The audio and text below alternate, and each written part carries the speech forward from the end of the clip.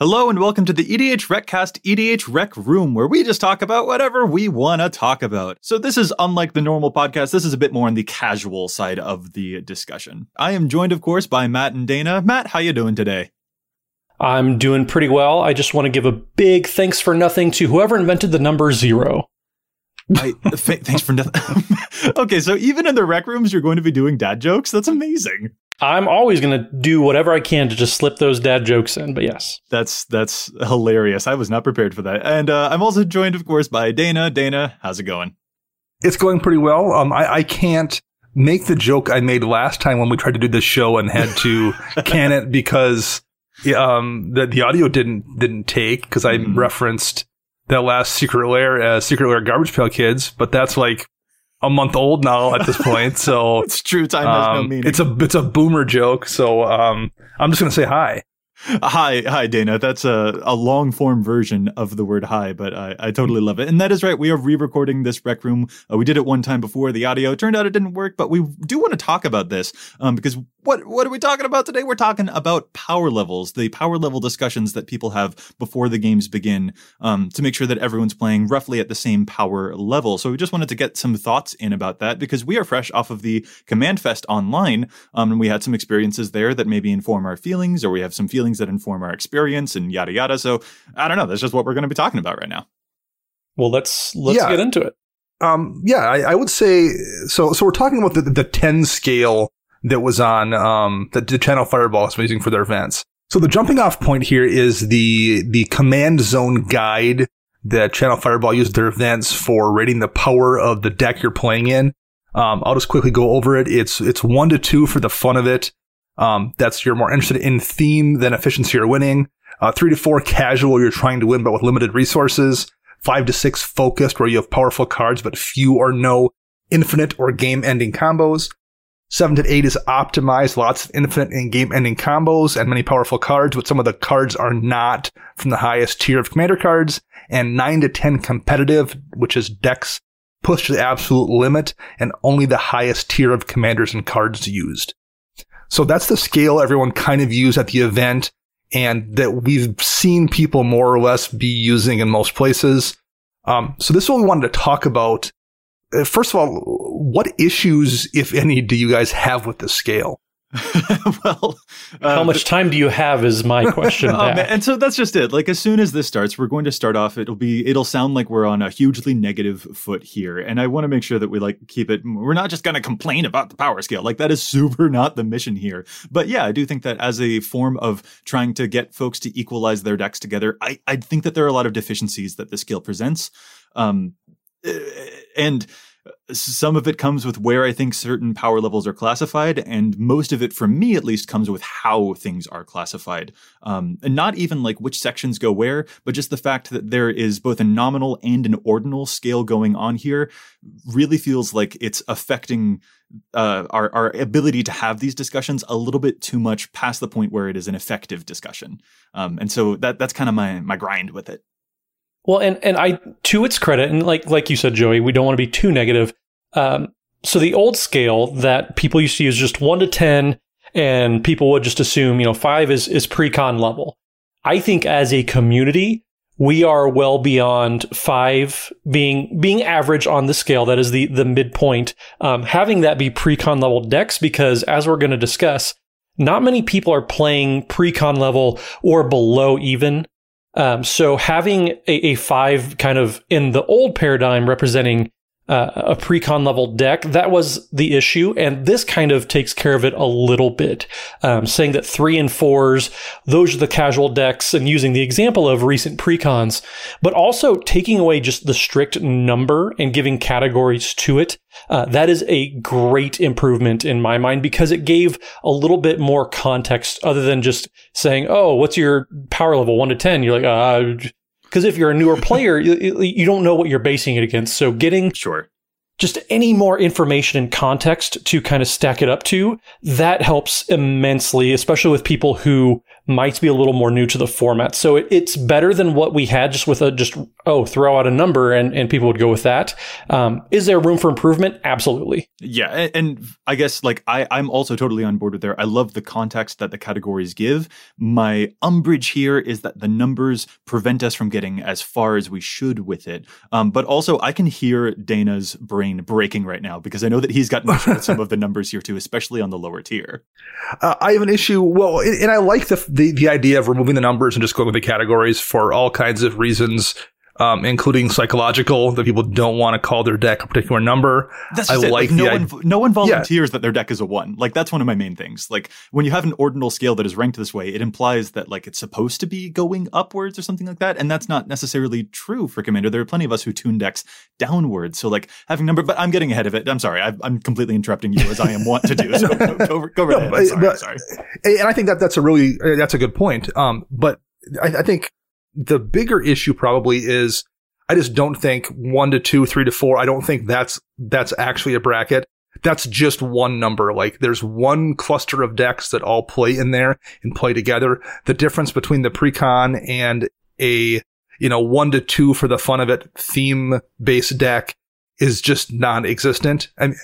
I think number one, because the power level is just so, like, to build a deck whose power level is that much lower than a pre-con, I just don't know if you could do that really intentionally unless you're doing something crazy to make it a 1, unless you're, like, on a dare.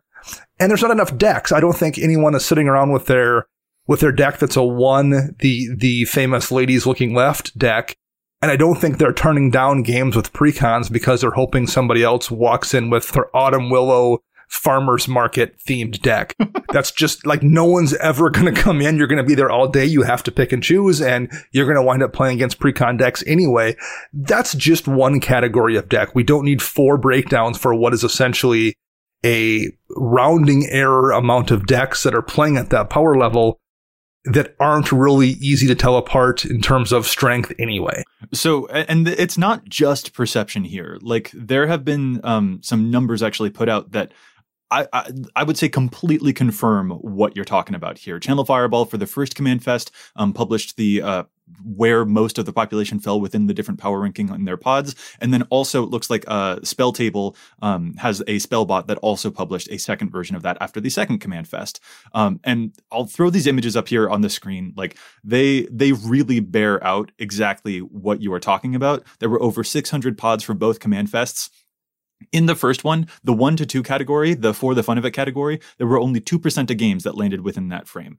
In the 3 to 4, it was like 10% of games. In the 5 to 6, it was like 56% of games. In the 7 to 8 power level range, the optimized power level range, that was about 24%. And then in the 9 to 10, the competitive, that was about 8%. So yeah, once again, in the lowest bracket, the 1 to 2, 2% were there. And that gets even more extreme with the data that we find for the second power level one for the second Command Fest, because the 1 and the 2 don't even exist on this one. In this image, there isn't even that. And the 3, I think, is like marginally at a 1%. It looks a sliver at best. Yeah. It could still be a 0. Like, it's not too granular on this particular graph that they've put out. So it's hard to get an exact number for it, but it is still like, this is a very similar curve here that we're seeing. The 3 is like maybe a 0 point something percent. In the 4 range, they had about 4% of games. In the 5, it was maybe 5 or 6% of games landed there. And then when you get to the 6 and the 7, things skyrocket. In the 6, you got 47%. In the 7, you got like probably 31, 32%. And then in the 8 power level range, you've got 7%. In the 9, you got 3%. In the 10, you've got 2%. So like, this is a very extreme bell curve. Like, it's a normal distribution for this bell curve, but in both of these situations, it is so extremely condensed within the center that, like you said, Dana, it's practically a rounding error to have a category for 1 and 2 as below a pre-con power level, because that's just not really a thing that we practically see out in the wild. Well, and that's my biggest issue with giving, and this isn't to say that those extreme theme decks, the 1s and 2s shouldn't be represented, but looking at the actual data, seeing the 1s and 2s combined with the 9s and 10s, combined at this previous Command Fest, they occupied less than 10% of the games, yet they're taking up 40%, 4 of the 10 data points on the power scale. And I think we should maybe move those. So, you have the pre-con and below level decks. Maybe those become the new 1s and 2s. And then we just relegate the hyper competitive decks to just a 10. And then that gives those 6s more space to break up, because we're seeing almost half of the games that were played went into that 6 category. And I'm sure not all of them were the same type of 6s. So being able to lower that bell curve a little bit and evenly distribute those power levels, that's one thing I would love to see, and just getting a more accurate representation, because when you have a lot of those, like 1, 2, and 3 barely existed, 9s and 10s a little bit more, but also not a lot of games are being done there. So how can we, as a community, find a better way that's going to give the average deck more room to express itself, and so people will be able to find better games and more equally powered games in the future? I mean, my suggestion to the path of least resistance, that'll be the least amount of work, if we're going to accept this as the baseline scale we're going with, will be to just erase the numbers off it entirely and erase the description for 1 and 2. And that will leave us with a category called casual, trying to win but with limited resources, a category called focused, a category called optimized, and a category called competitive. I think that's a rough breakdown of what we see in the wild anyway.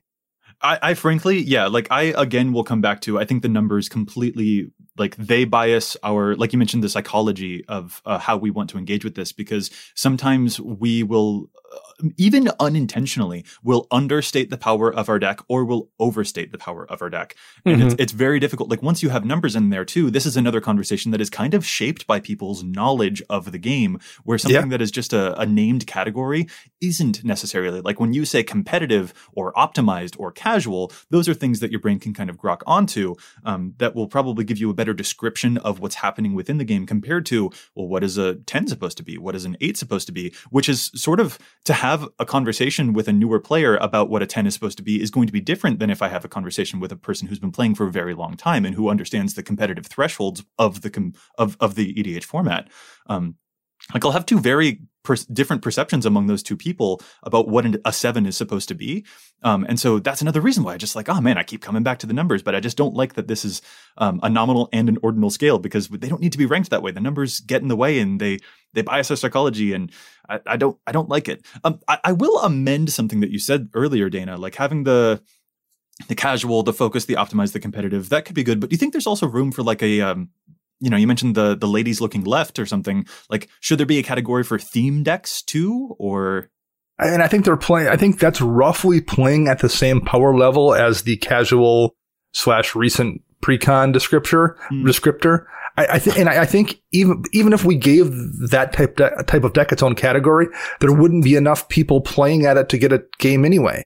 Yeah, I 100% agree. I think those people would probably identify their decks as casual anyways, because when you say theme, that doesn't have anything regarding like how powerful it is. Because like my Ukiman Kazir deck, for example, that's +1/+1/+1 counter theme. And I think if I sat down with the typical ladies looking left deck, I don't think there would be a very good power level, like even ground when it comes to that. So I think just saying theme, that is a little ambiguous. I think having something to do with the way the deck is constructed, like Dana said, the casual, focused, optimized, and competitive.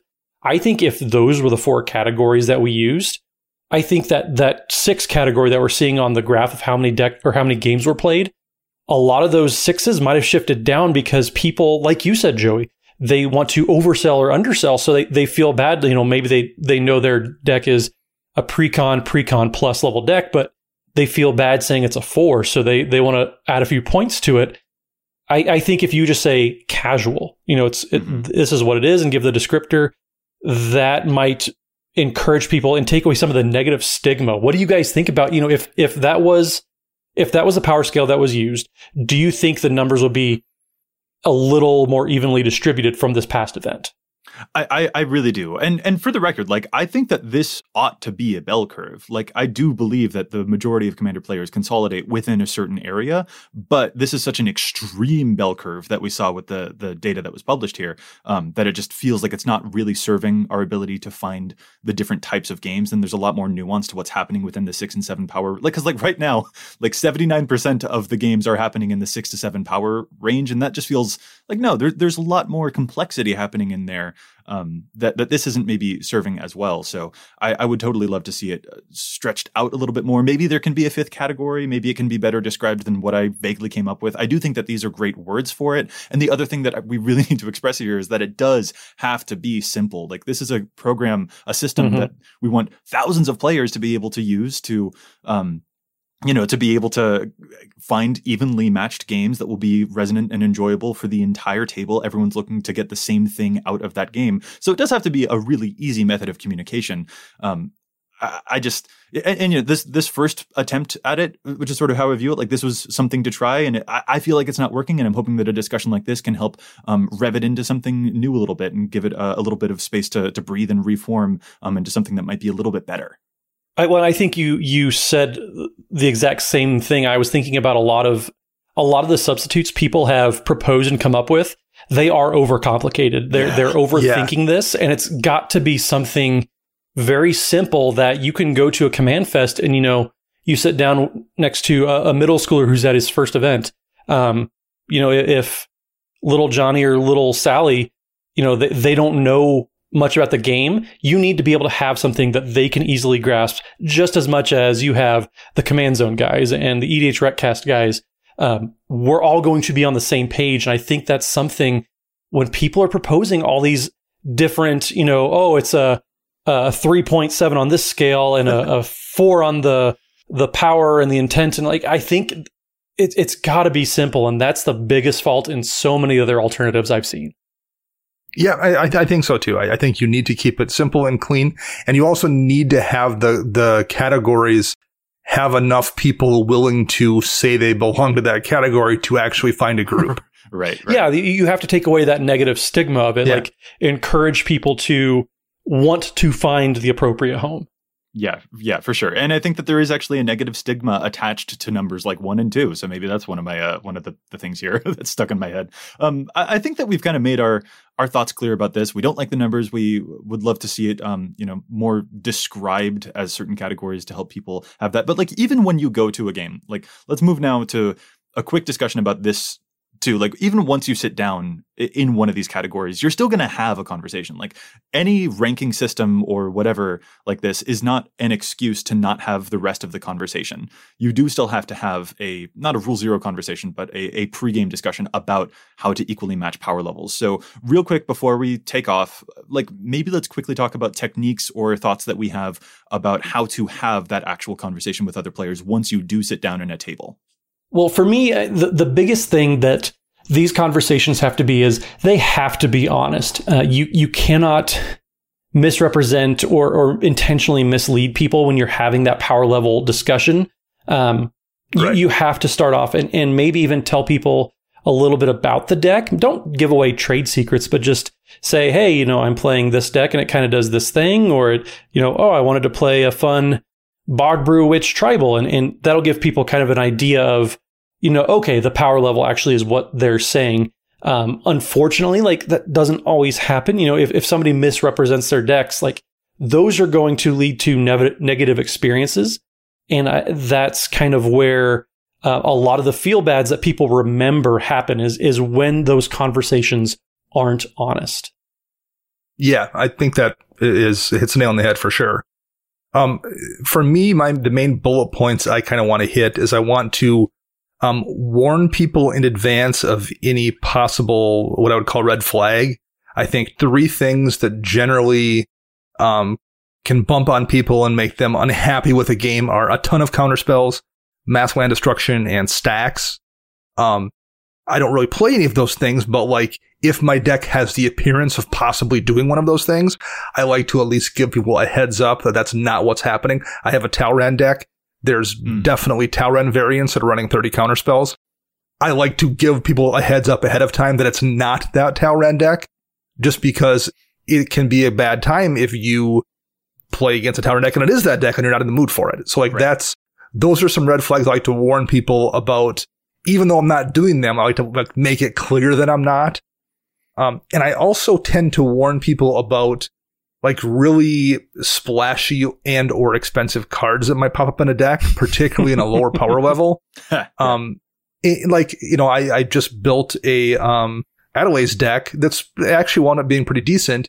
But like it's crazy cool. I love that. But it has a volcanic island in it too, and like the volcanic island probably is not what you would expect in a deck that plays the rest of the cards in that deck. Yeah, so it's all if like I sit down, combat tricks and stuff like that, it's just not the kind of thing that I would usually associate with being powerful. But you make it really fun to see, and it does feel weird to see draft commons.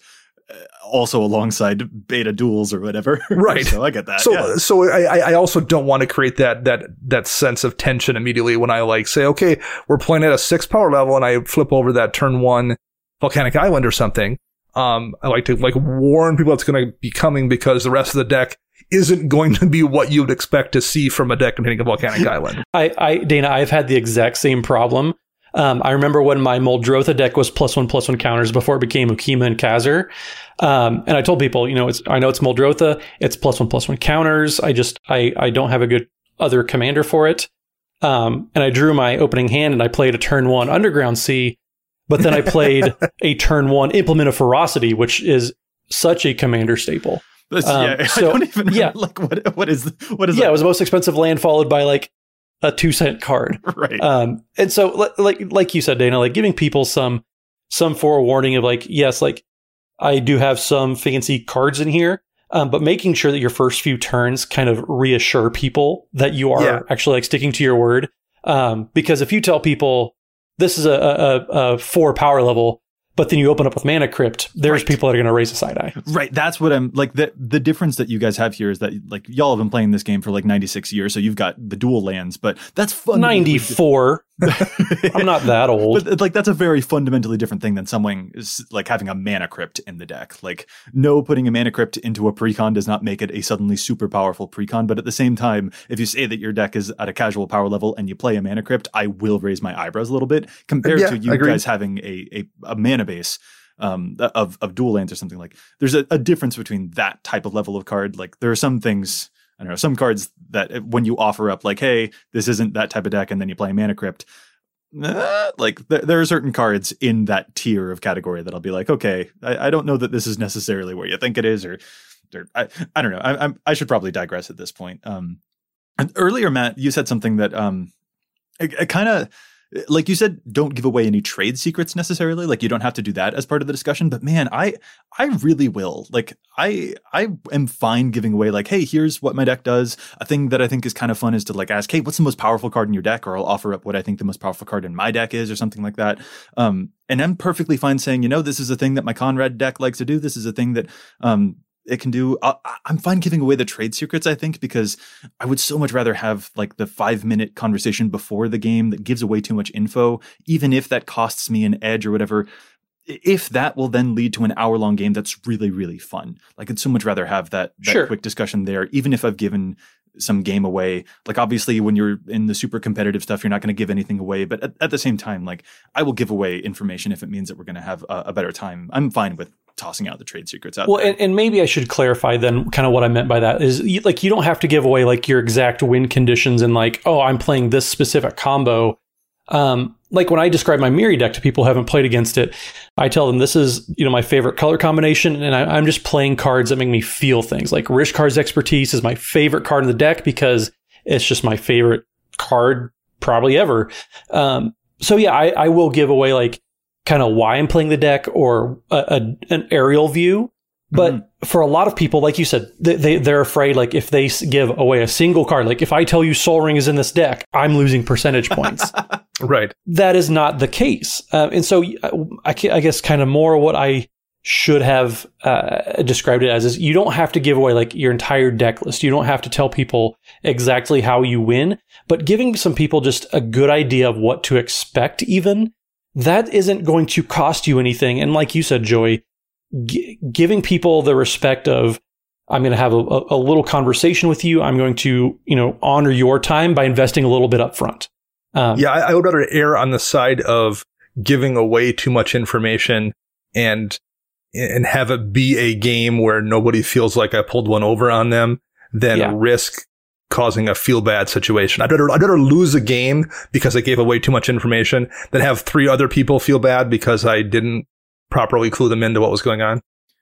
Yeah, absolutely. I think that there's like fun questions that you can have too. Like, what is the most powerful card? What's your favorite card? Like Matt said, what's your ideal, maybe end game look like? Maybe that can paint a broad picture. Sheldon Menery has a really good question that he asks people when he plays games like this is, what turn do you expect to win? Yeah. And so saying, this is probably like a turn 8 deck most of the time. If things go really, really well for me and I have a god hand, I might be able to win on turn 6 uninterrupted. But that is a really good question because that doesn't tell anybody about the actual cards in it. You're just giving people a timeline of what you're trying to do and how quickly you're trying to do it. That's one question. And I mean, leave to Sheldon to have a good idea about the format, which has never happened before. Oh, wow. I'm kidding, obviously. But that's one of my favorite questions to ask is, what turn do you expect to win with this deck? Yeah, and that holds people accountable too. If they say a turn and then it goes 3 turns earlier than what they said, it's kind of like, well, is your deck designed to do that? Is that really a fluke? Like, that's a thing that you can actually... Did you just tutor up that win condition with a really obscure tutor, which probably implies you have a bunch of tutors in your deck, that kind of thing? Yeah. Or like another question that I think might be fun is like, how comfortable would you feel playing this against a precon? Or like, there are just so many different questions that you can ask to situate power. What are you after in this game? Because really, we just can't treat like the categorizations alone as a proxy for having that conversation. It does definitely need to be had. And there are a lot of ways that we can suss out particularly what everyone in the game is looking for. And hopefully we've all got, like-minded things based off of categorizations that don't have numbers in them. Like that's going to be it for me. I don't like the numbers. I think the numbers do a very poor job of aligning our interests in a Commander game. So I'm wagging my finger over and over. Fair. By and large, my games this weekend were pretty balanced. Everyone had a pretty good understanding of their power level. I didn't really feel like any of the ones I was really in were disbalanced or anything. So people seemed to do a good job with self-evaluation, at least in the games I was in. And Matt, I think you mentioned that you had actually had a little bit of trouble on that front, if I recall. Yeah, we did have one, and we kind of went around the table and we had that conversation, and the one person that was a little vague ended up being, their deck within 4 turns we could tell their deck was not as advertised. Sure. And that's also a thing. Like, I suppose any system that we come up with, there's always going to be that possibility. It really is impossible to remove. There is no perfect system. But, I think that this is just a fun conversation to have to hopefully gently improve the current system that is here. And we've got our thoughts on it, but I think also like would be really cool to hear listener thoughts on it too. Just finding a simple system that will help folks align their interests in a Commander game and, make sure that everyone has the experience that we're all looking for. And the experience we're looking for is me winning.